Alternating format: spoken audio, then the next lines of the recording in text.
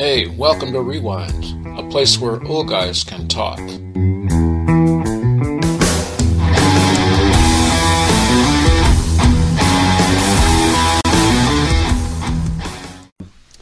Hello, everybody. We're interviewing my cousin Doug from Bismarck, North Dakota. And just a little biograph on Doug. Doug is just a couple years older than me, about 5 years older than me. And he's a farm kid who grew up on the prairie, north of, kind of northeast of Bismarck there, a few miles out where it's really, how would you describe it out there, Doug? Well, just farm country. And did you know everybody in your area, Doug? Did you know all the people? Oh, sure. And how close was the nearest farm to your farm? Oh, the nearest farm probably be Coleman's. They were just probably half mile south of our place. And you attended school. Where did you attend grade school at? Oh, that was at Jolin number 4. That was a farm school, and the school originally was 3 miles west of our farm.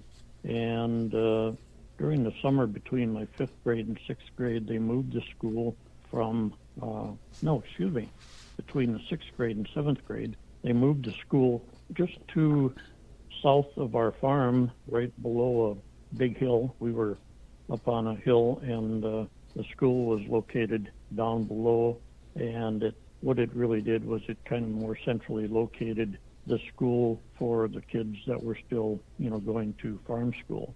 And when you say farm school, how many kids are we talking about? There were 7 kids, probably as the average, that went to that school. And I don't know if I was fortunate or unfortunate, but I never had a classmate. I was in my own, the grade I was in was I was the only one, let's put it that way. So from 1st grade all the way to the 8th grade, so I never had a classmate. So there must have been one grade skipped, or there had to have been maybe a couple grades skipped. And I'm assuming you only had one teacher, is that correct? Oh, one teacher, yeah. But one teacher, of course, typical farm school, one teacher taught all 8th grades. So, did you keep the same teacher all the years you were at the farm school, the one-room schoolhouse? No, my 1st grade teacher was Ina Anderson. She was a single gal at the time. She was a girl that had grown up a few miles from our place, and of course had went to college to become a teacher. And when you say she went to college, did she go 4 years or just a summer? That I couldn't tell you. I believe she probably went, 3-4 years of college. Okay. And then you got a new teacher? Oh, yeah. Yeah, that's the kind of the funny part of the whole thing. I've always told people there were 2 times that I got a licking in school. Both were in the 2nd grade, and it just happened that my mother was my 2nd grade school teacher. So now put 2 and 2 together and figure that one out real fast. Well, that's interesting. So I bet you were happy when your mom got replaced. Yeah, it was. So what was a day like in that school? I mean, did you guys eat a breakfast there? Did you have did they provide milk for you? What was lunchtime like? Did they have a school bell? How did it work? Yeah, every morning at 9 o'clock, teacher rang the bell, and we'd come in from playing ball usually.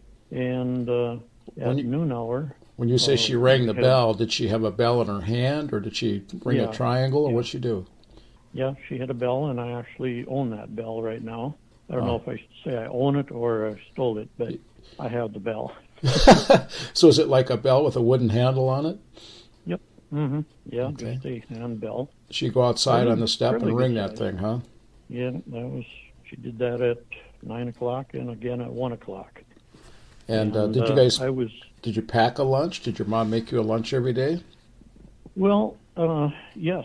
That's something we did. We had sack lunch every day, and of course everybody had a lunch pail and a thermos. So generally, you had a sandwich and hot soup, something like that. Mm-hmm. I remember that very well, those school days, because something we used to do, especially in the wintertime when the furnace would be on in school, is we would take a baked potato. And I ate a lot of baked potatoes back then, baked potatoes and sweet potatoes.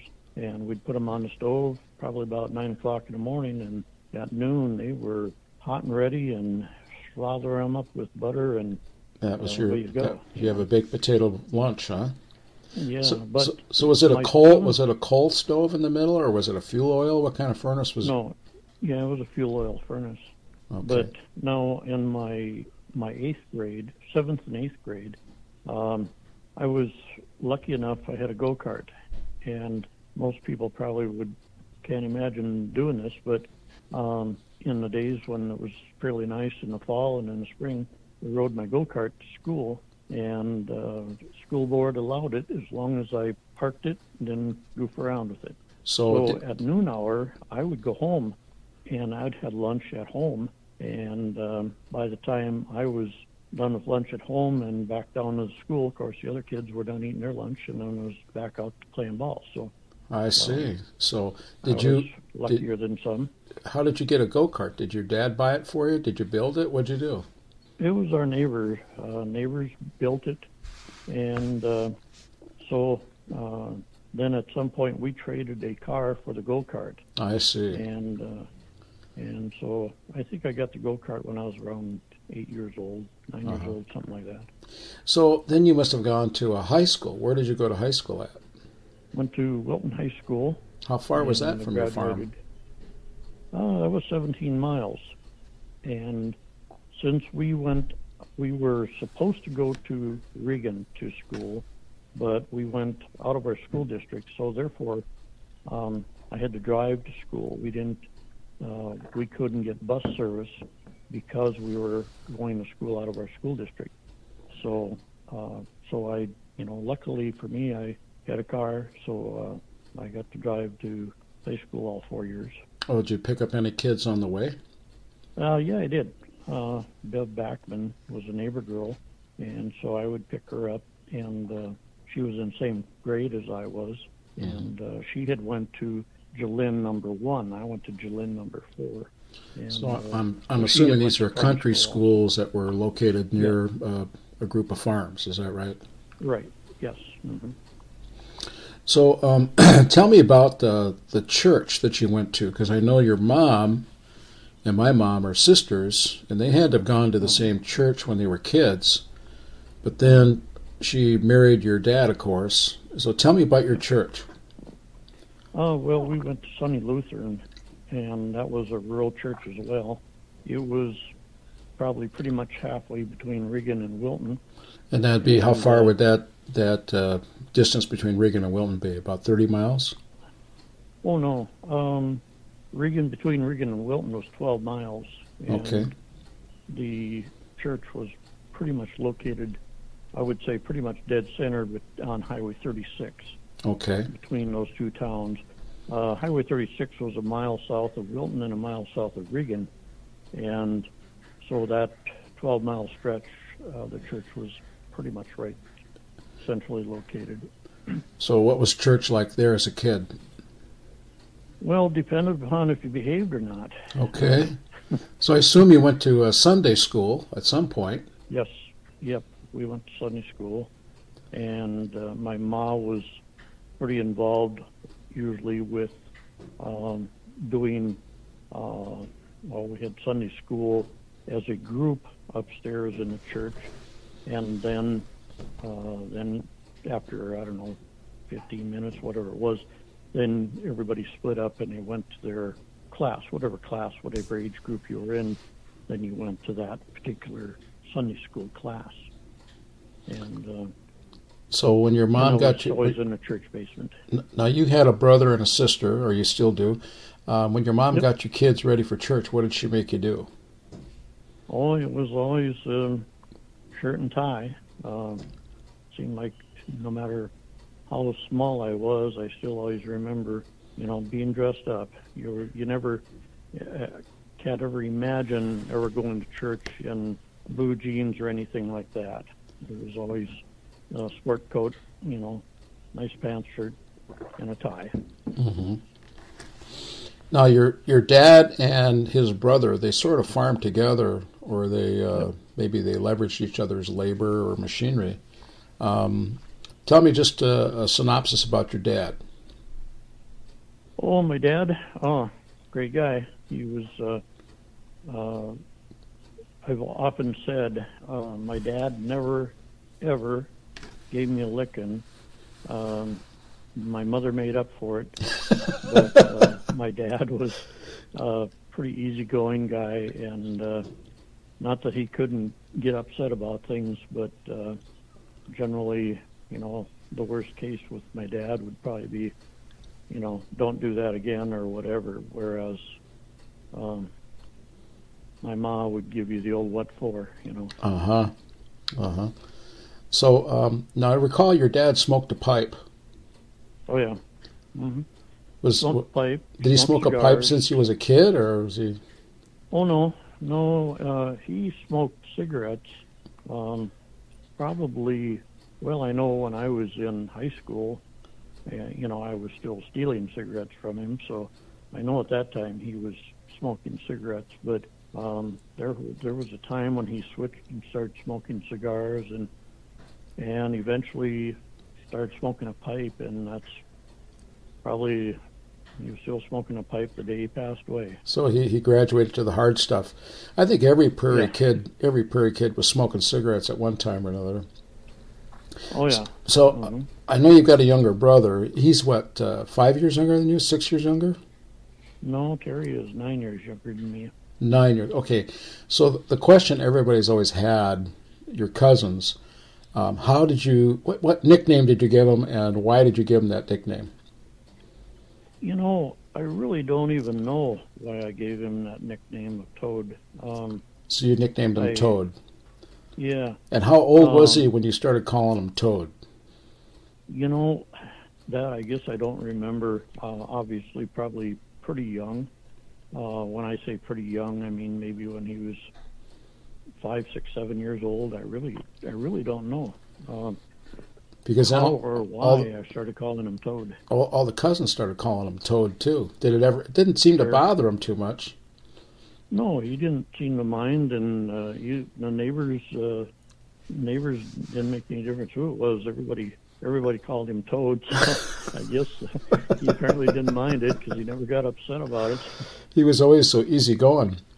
Now, you were known to have kind of an engineering mind. You had to make your own fun on the prairie, and there's a story that you were going to electrocute Toad. Can you tell us that story? I found an old generator. Well, actually, I better start from the fact I found an old telephone down at my Uncle Ivan's place, and it had a generator in it. That's how they made calls, was they could crank this generator, and it would make obviously some type of a chime or noise at the opposite end, and you cranked it depending upon the person's ring, I guess. Well, I took the generator, and it would light up a light bulb. So this one particular evening, Terry, of course, being quite a bit younger than me, I was going to see if I could wake him up by giving him a little charge with my generator, and I lifted the covers. I went in his room, and I had enough light from the open door to see, and I lifted the covers off his feet, and I hooked one wire over top, the big toe on one foot and the big toe on the other foot, and I started cranking this thing, and of course it would make this yee kind of a sound, and nothing happened. Well, I decided that it didn't have enough juice to go up one leg and down the other, so I redid the wiring so that the one wire was hooked onto his little toe and one to his big toe on the same leg. And as soon as I started cranking that generator, his leg started jumping and he started screaming and hollering, and my mother run into the room to see what was going on, and I was kneeling down on the floor with my generator, and she grabbed me by as much hair as she could grab and started slapping me on the back of the head, and I finally had to run out of the room, and I ran outside, and the generator went right past my head. Oh, And she the threw it at you, huh? The generator would weigh about as much as a bowling ball. Oh, my goodness. And I know if she would have hit me with the generator, she'd also been taking me to the hospital. Yeah, you'd have been injured. I'd have been in bad shape. Well, you know, the rumors were that you and your mother had these. You spent your life designing pranks on your mother. Yeah, I did. So I heard a rumor that you convinced your mother that she ran over you with the tractor. Is that true? That what? No. We were cleaning trees, and she was trying to break a branch off a tree, and the tractor was away from her a ways, and so what I did was I knew that when she would turn around and look towards the tractor, she'd see the tractor, and she would see me, and it would appear as though the tractor was on top of me. And I reached up and grabbed the throttle on the tractor. This was a little Ford tractor. And I pulled the throttle wide open, and I just started screaming and yelling. And when she turned to see what was going on, she thought the tractor was on top of me. Oh, my. And she just started screaming and running towards the tractor. And before she got there, I jumped up and took off running. And that was the end of tree cleaning that day, because she grabbed a tree branch, and she was out to get me. She was going to give me a whaling of my life. And I remember, I think it was midnight before I dared come in the house that night, because I knew she was. So you were almost going to run away from home, huh? I had my protection of my dog and my dad. Well, you know, us cousins were always curious about you, and we heard that you were doing animal experiments with our uncle, who is a quasi-veterinarian. I never did get that story straight. Did you borrow some veterinarian supplies from our uncle, who only had one eye? One eye was shot out in World War II.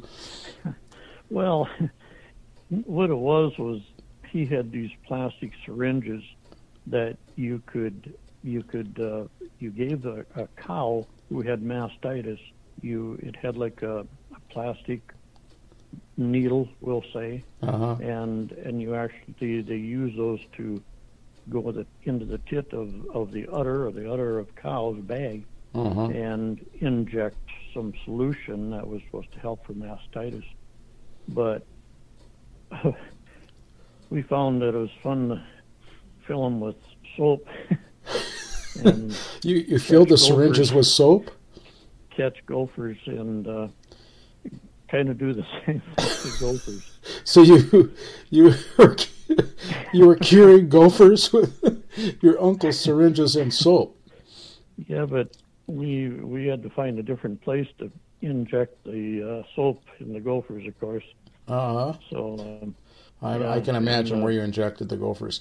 Now, gophers were a particular problem out on the prairie. They were just everywhere. I remember, when all the cousins would get together, we would go to one person's farm or home or village.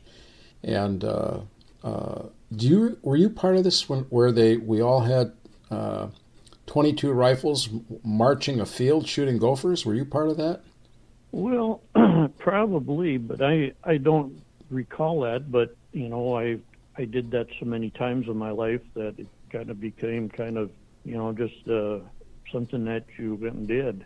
But that probably was more maybe you and Tim and Terry or somebody like that. I don't remember who was all there. I just remember walking up and down that field, a line of us shooting gophers, and then turning around 180 and walking the other way, shooting the cousins that had gophers that had survived the Holocaust. So anyway, I remember that there was a government radar installation across from your home on the prairie there, and it was an early warning from that they put out on the prairie to detect Russian missiles. And Well, actually, it was a low-flying aircraft that the Minot Air Force Base couldn't pick up. oh, I And see. it was called a gap filler site. I see. And so they this way, there was an area there that they Minot, with their radar, could not pick up. So this gap filler site, and that's why they called it a gap filler, was because there was quite an area through that. We weren't near the river, but we were in a high spot, and yet the surrounding area was quite a bit lower.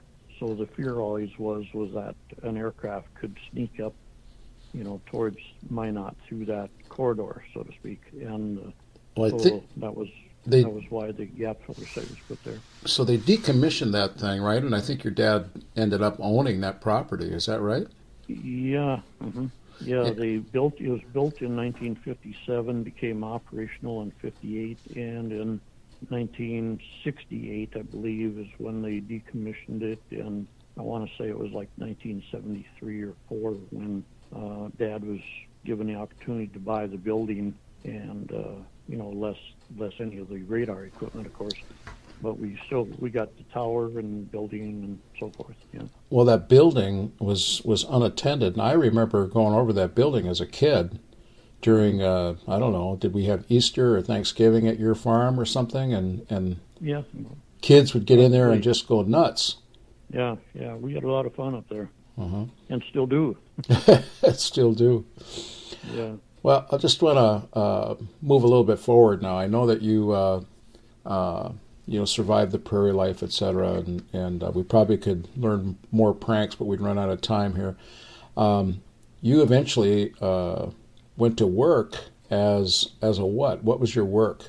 Well, how would you describe yourself in your work? Well, I went to, after high school graduation, I went to State School of Science for auto body. That was in Wahpeton, North Dakota? Correct. Okay. Yep.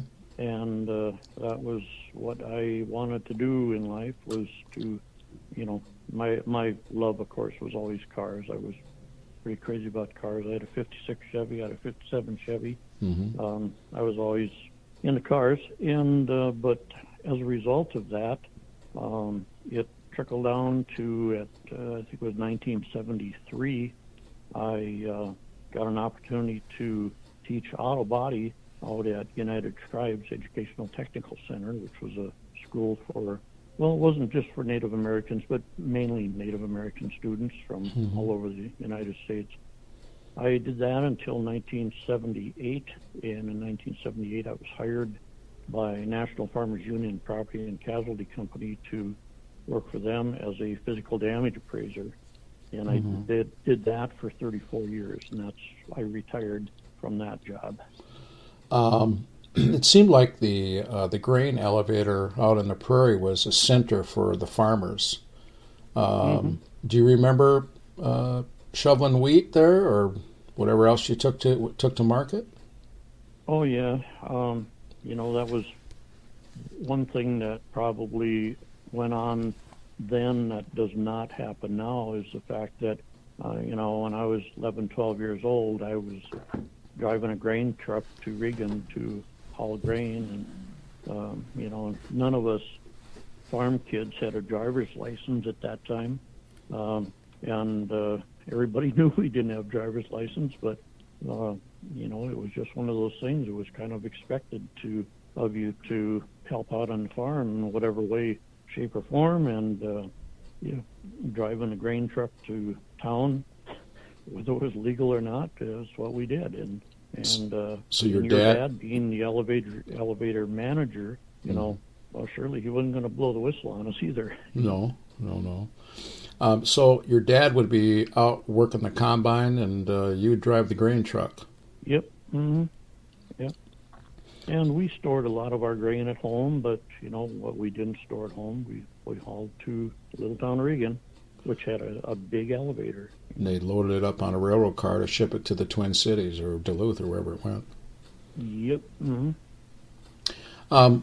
All right. So you have how many kids, Doug? 2. Got a son and a daughter, Jeremy and Heather. Were they as mischievous as you were? Or did that sort of genetically jump on them? I think they were, but I think they probably were a little more cautious than I was. they they're So, probably so they didn't a give you little any more gray hair? nervous about getting caught. Um, so I know that you've got a couple hobbies now. You were telling me that you are a hobby pilot. Tell me about that. Well, I own a powered parachute. I've owned that for 12 and a half years now, and it's an ultralight, and so it's just a one-seater. And yes, I've been flying that for 12 and a half years, and flew it yesterday, for that matter, and the day before, for that matter. What do you do And when it's so cold out? I mean, I'm just curious. You fly it when it's cold? well, oh yeah, I have. I've flown it as cold as about 20 degrees, and packed boots and snowmobile suit on and heavy gloves, and yeah, I have flown it when it's that cold, but it's not all that much fun doing it when it's that cold. But Well, I've noticed some still video looking that at you've taken from your aircraft, your parachute. somewhat. Some video. Somewhat. Oh yes, yeah, many, yes.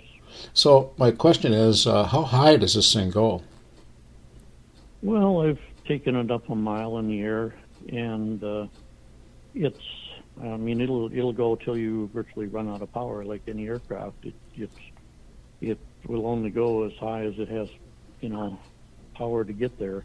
Uh-huh. And so I couldn't tell you how high I could go, but the higher you go, the slower you're going, and just because the air is not as dense, and so it's one of those things where the most fun you can have really is anywhere in that first 500 feet, because you're still close enough to the ground. Yesterday when I was flying, I flew over a number of farms, and being it was a nice day, people were out doing things in their yard, and people are waving at me and I'm waving at them, and this kind of thing. So So that's the real fun of it. they know you're up there, huh? Yeah, oh yeah, they know I'm there. So have you run into other aircraft or balloons or anything while you're up there? No.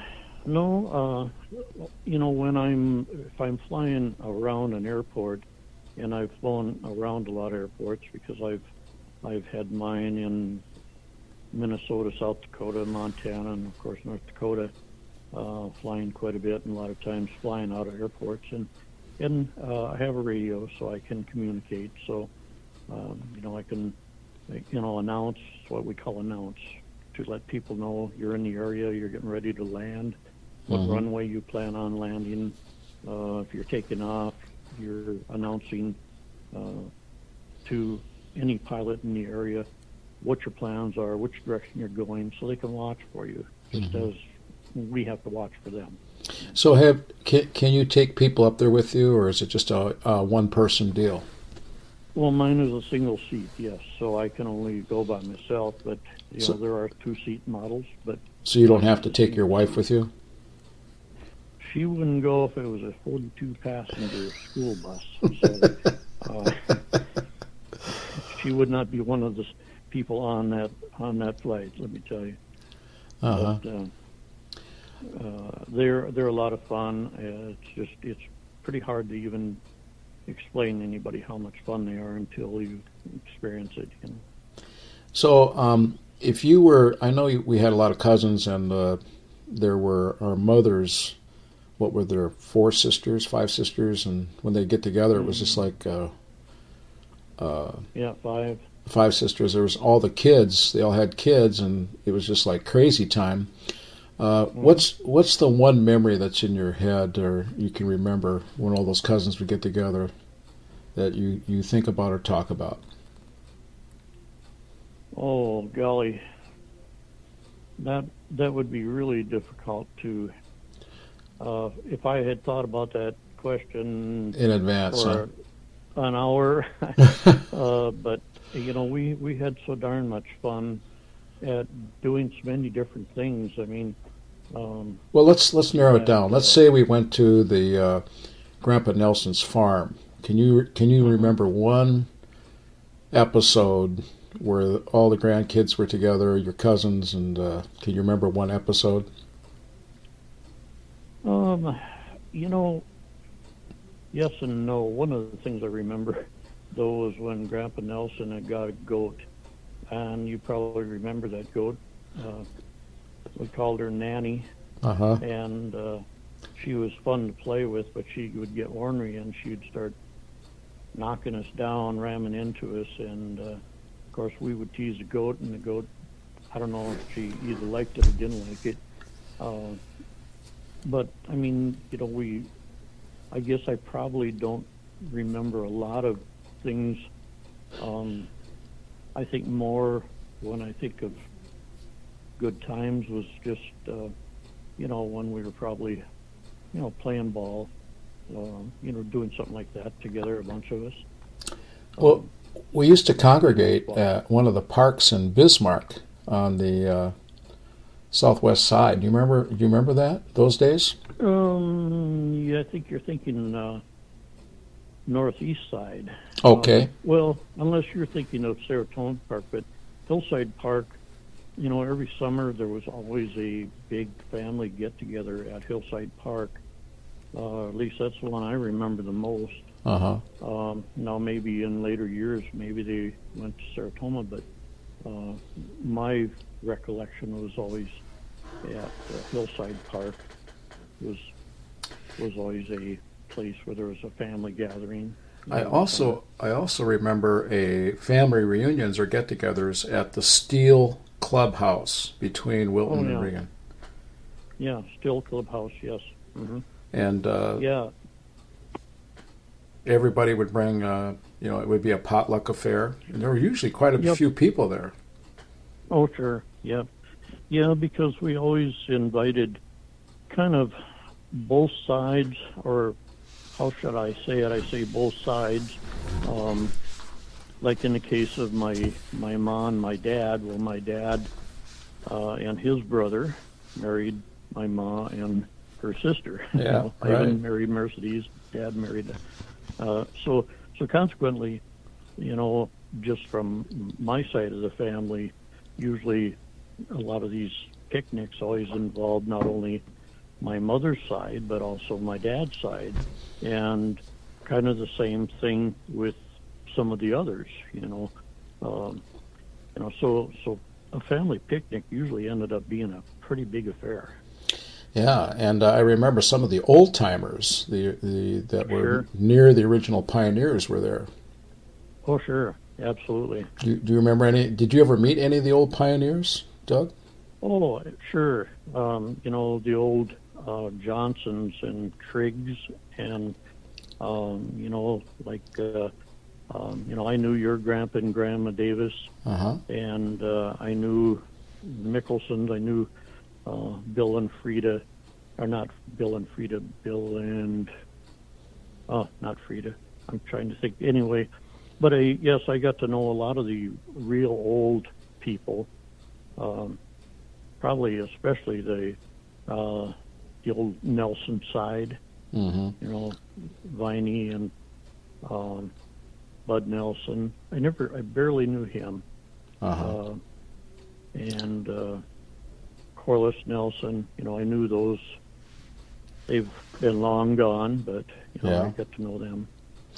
I wanted to talk to you about one of your neighbors that lived probably the most unusual life.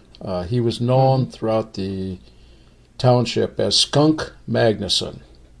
Yep. And you seem to have been the guy that he was closest to. So how did you meet? Yeah. How did you meet this guy? Do you remember what his original name was? Yeah, his name was Alfred Magnuson. And last night I was looking through an old scrapbook, and I see in that scrapbook is a note he had sent to me, and he would either sign his name A.L. Magnuson or Alfred Magnuson, but everyone called him Skunk Magnuson because what I was told is years and years ago, he was quite a hunter and a trapper, and that he actually would raise skunks because the pelts were worth, apparently at that time, a pretty fair amount of money. And, skunks were pretty prolific back then. Everybody had troubles with them. And so he was hunting skunks and raising them so that, it would be kind of like the old days when people used to get, they got paid 3 cents for the tail of a gopher. Yeah. Well, people would get to the point where they would just catch live gophers, cut the tail off, and let them go, so that the gopher could go now have babies and raise more gophers, so there'd be more tails. Well, Skunk Magnuson was kind of the same way with skunks, from what I understand. He was raising skunks so that he could sell their pelts. But he was kind of a recluse, wasn't he? Oh, yes. Nobody really ever got to know him. I probably got to know him better than anyone. And the reason of that was his well had caved in, and he had livestock, and he didn't have any water for his cattle. And there was a kind of a spell between, I don't know how many days, but between the time when he could sell his cattle, and so he needed water. So he had came up to my Uncle Ivan's place, or our uncle, and wanted to know if we could bring water down to water his cattle. Mm-hmm. And I started doing it along with my dad, and from there, we just kind of got to be friends. And so I would go to town and get him groceries and take him water. Even though he sold his cattle, he still needed water for him and his sister. So who lived on that property with him? His sister Vida was her name, Vida and Alfred. And I always, I never called him Skunk Magnuson to his face. I always Mr. Magnuson or Alfred, And but so he took quite a liking to me. I still got $2 silver that he gave me. Really? He gave me tools, and he actually gave me a couple of guns that I was supposed to have that someone else got. It was when we took him to the hospital, which once we took him to the hospital, he was never able to, him and his sister, they were never able to go back to the farm. And he had told me there was 2 guns, and he told me where they were at, and he told me to go get them. And someone else got in his house and got those rifles before I got them. Oh, they stole them, huh? But I did get a lot of other things from him that I still have. A number of things that he said, take anything you think is of any value. He said, take it. He said, and if we get back to the farm, you can bring it back. And, well, he never did get back to the farm. So. There was a lot of village, township rumors about him. I mean, kids thought he was some kind of a shadowy murderer or something, and that people were buried on his farm. And everybody was scared to go over there. Yeah, we were, in my young days, I was afraid of him. I think everybody was. I think even, well, we had a crop sprayer.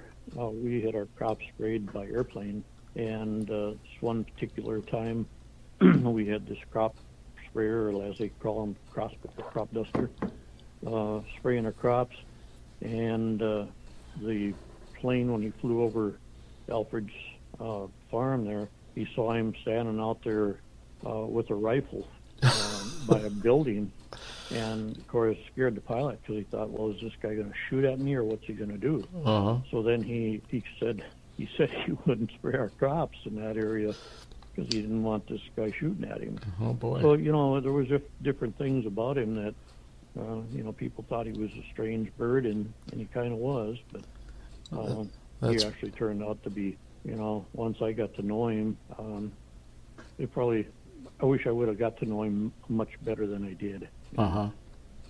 Because he could have he could have told stories that would never end.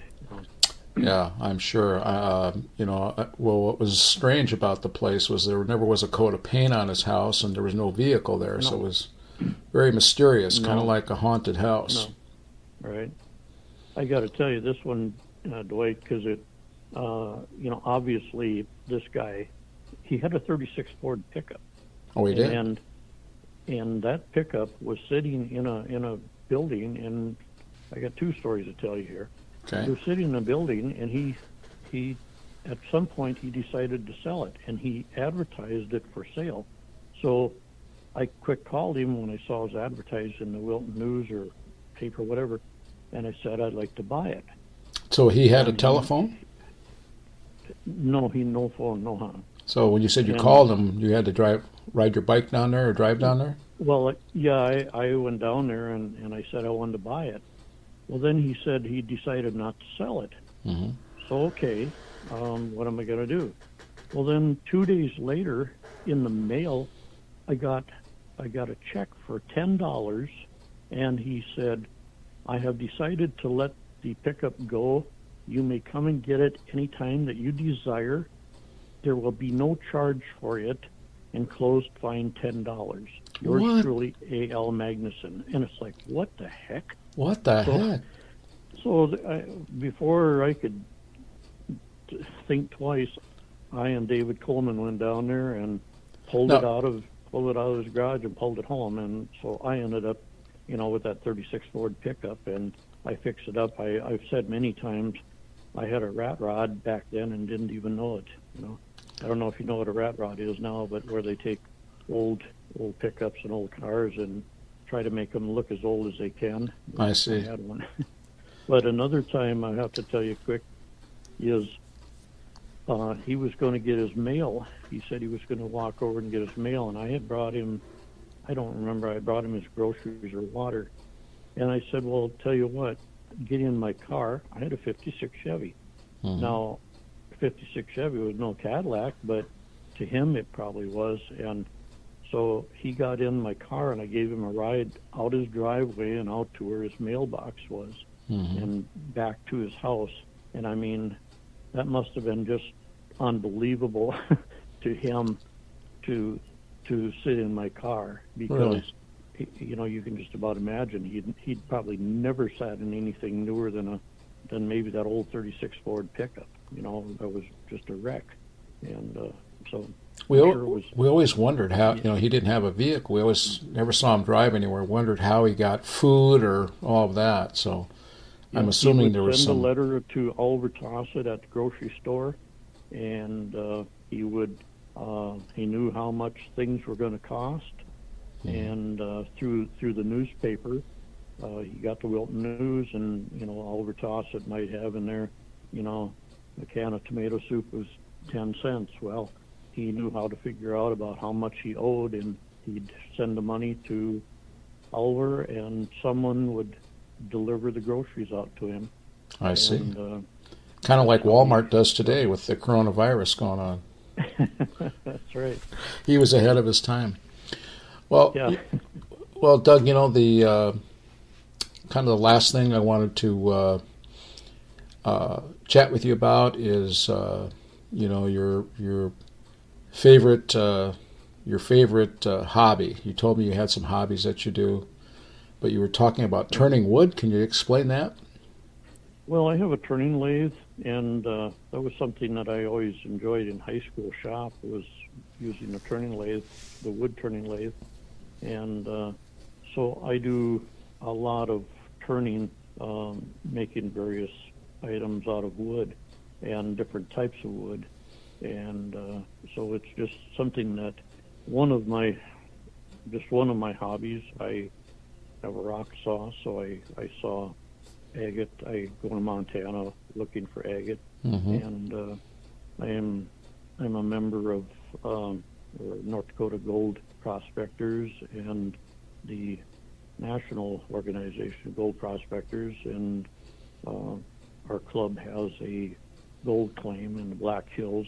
And so I've been down there, and I have a lot of hobbies, and I don't know if I could say any one of them, other than flying is definitely my top hobby. But other than that, I enjoy many hobbies. So now, the last rumor I heard about you is that you have a secret recipe for deer jerky.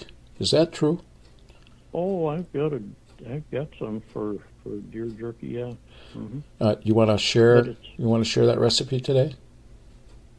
Well, I guess I'd have to get my book out to look and see what I've got written down. But for the most part, it's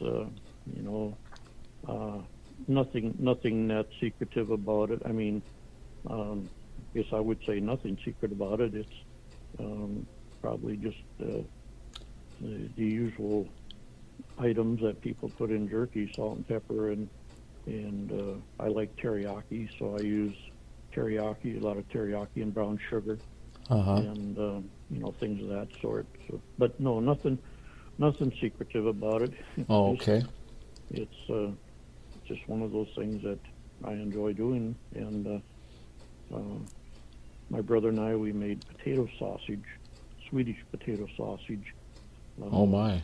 We did that here a couple of months ago, and we both like allspice in our sausage, and other people don't care to have it in there, and well, we put it in whether people like it or not, because if you don't like it, that's fine. We'll eat it anyway.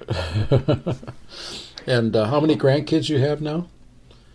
Well, Jeremy and Jen have 2 girls and 2 boys, and Jen had 2 girls from previous marriage, and so they have got 4, and Heather and Brett, they've got 3. They've got 2 girls and a boy.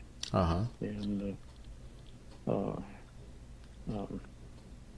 I'm trying to think of who's in line here. First,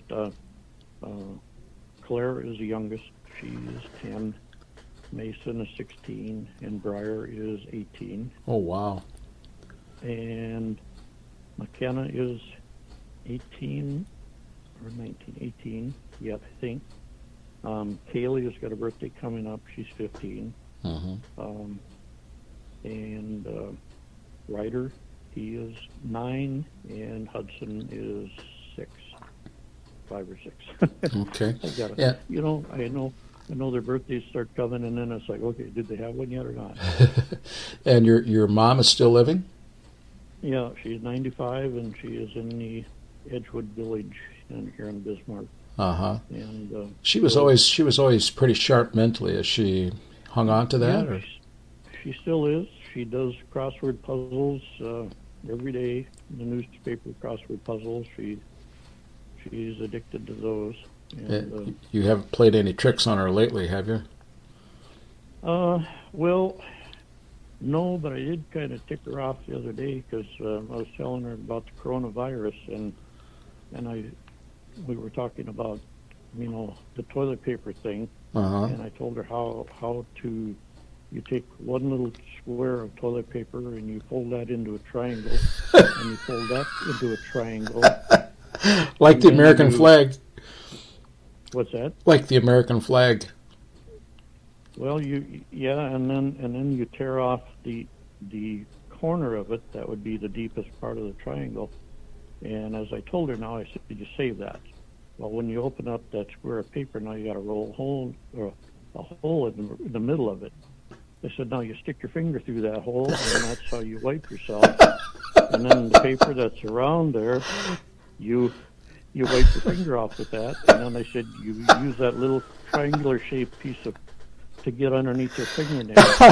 And she said, that's just terrible. That's just terrible. Well, well, I got a friend who invented, he called it the turkey baster bidet. And he said he had a solution to the problem, too, and I didn't want to hear about that. Well, Doug, it's been a pleasure talking to you today. I appreciate your time, and sure. Hopefully we can organize some kind of a family get-together here in the near future.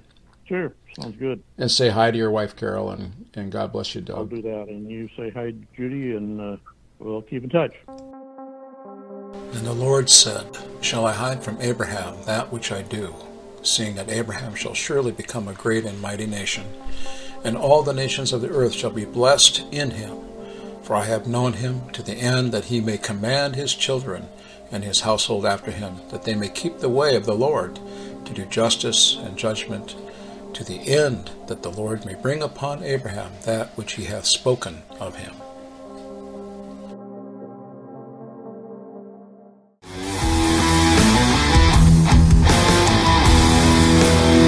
You've been listening to Rewind.